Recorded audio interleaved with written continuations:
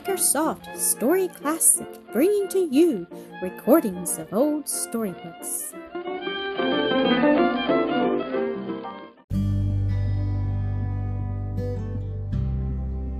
Mildred's Married Life, Episode 2.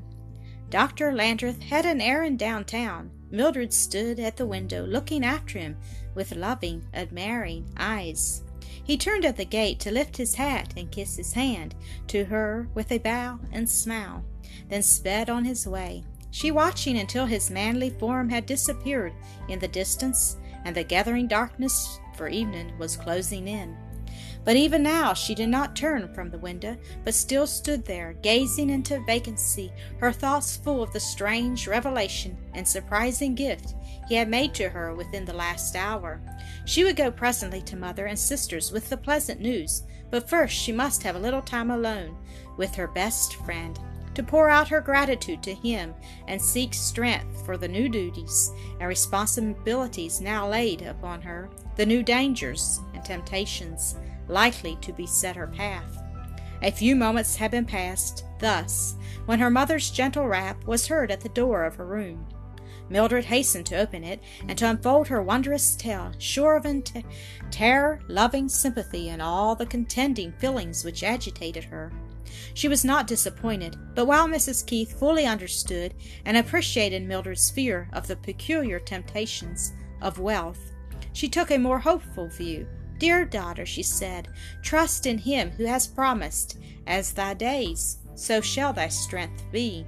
And take with joy this good gift he has sent you. Keep close to him, and you will be safe, for he giveth more grace." There was great and unqualified rejoicing among the younger members of the family. When they learned the news, they were so glad that hard times were over for dear Milly, who had always been so helpful and kind to everybody, and so thoroughly did they believe in her goodness that they had no fear for her such as she felt for herself. "Milly, what are you going to do with so much money?" asked Annis, hanging about her sister's chair. "You can never spend it all." "Spend it?" cried Dawn contemptuously. "Only silly people think money was made just to spend. Wise ones save it up for time of need." "The truly wise don't hoard all they have, Dawn," remarked Ada gravely. "No, of course they must live, and they'll pay their way honestly if they are the right sort of folks."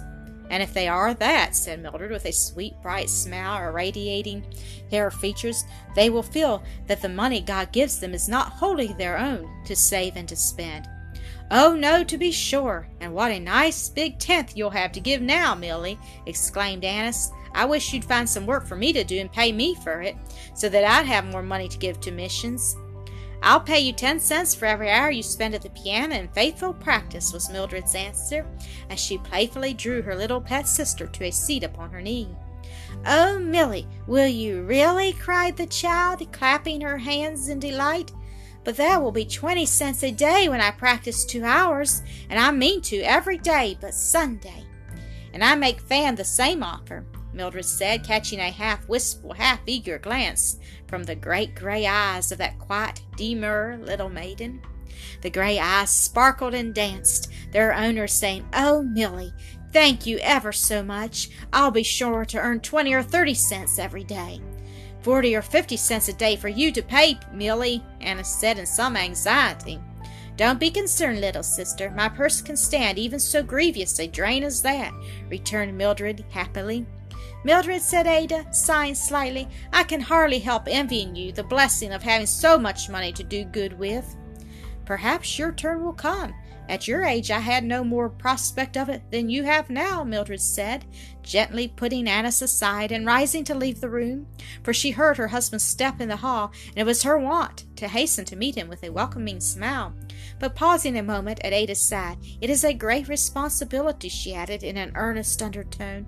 "You must help me with your prayers and sisterly warnings to meet it aright." A liberal gift to each benevolent enterprise of the church to which she belonged was the first use Mildred made of her newly acquired wealth. Next her thoughts busied themselves with plans to increase the comfort and happiness of her own dear ones. After that of friends and neighbors. There were some of those who might not be approached as objects of charity, yet whose means were so small as to afford them little beyond the bare necessities of life. Meantime her husband was thinking of her, and how he might add to her comfort and pleasure. It was now early in November, but the woods had not lost all their autumnal beauty, and the weather was unusually mild for the time of year.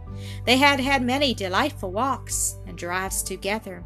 Now Dr. Landreth proposed a trip to Chicago, and Mildred gave a joyful assent.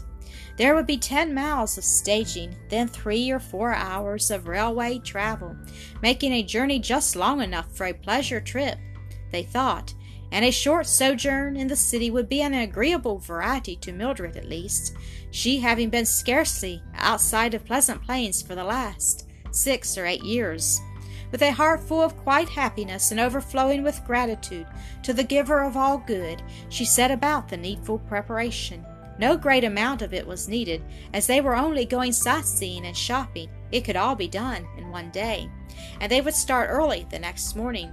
Alone in her own room, packing her trunk, her thoughts reverted to a friend, a most estimable widow lady, a member of the same church with herself, who was enduring a great fight with adversity, having an aged mother and several small children to support.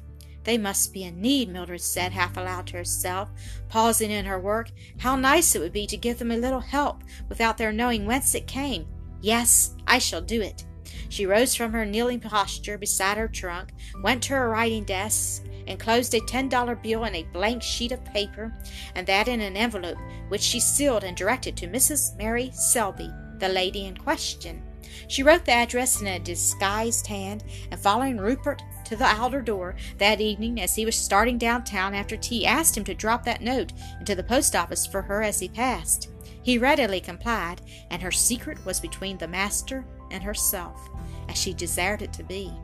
The little jaunt was an entire success, and the happy bride and groom returned from it loaded with presents for the dear ones at home.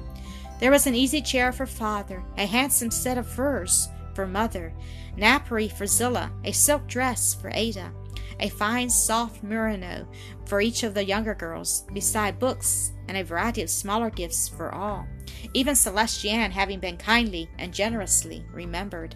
It was a glad homecoming, a merry, happy time to all the family, and Mildred was younger, prettier, happier in appearance and manner than they had seen her for years. Thank you for listening to another episode of Acresoft Story Classic.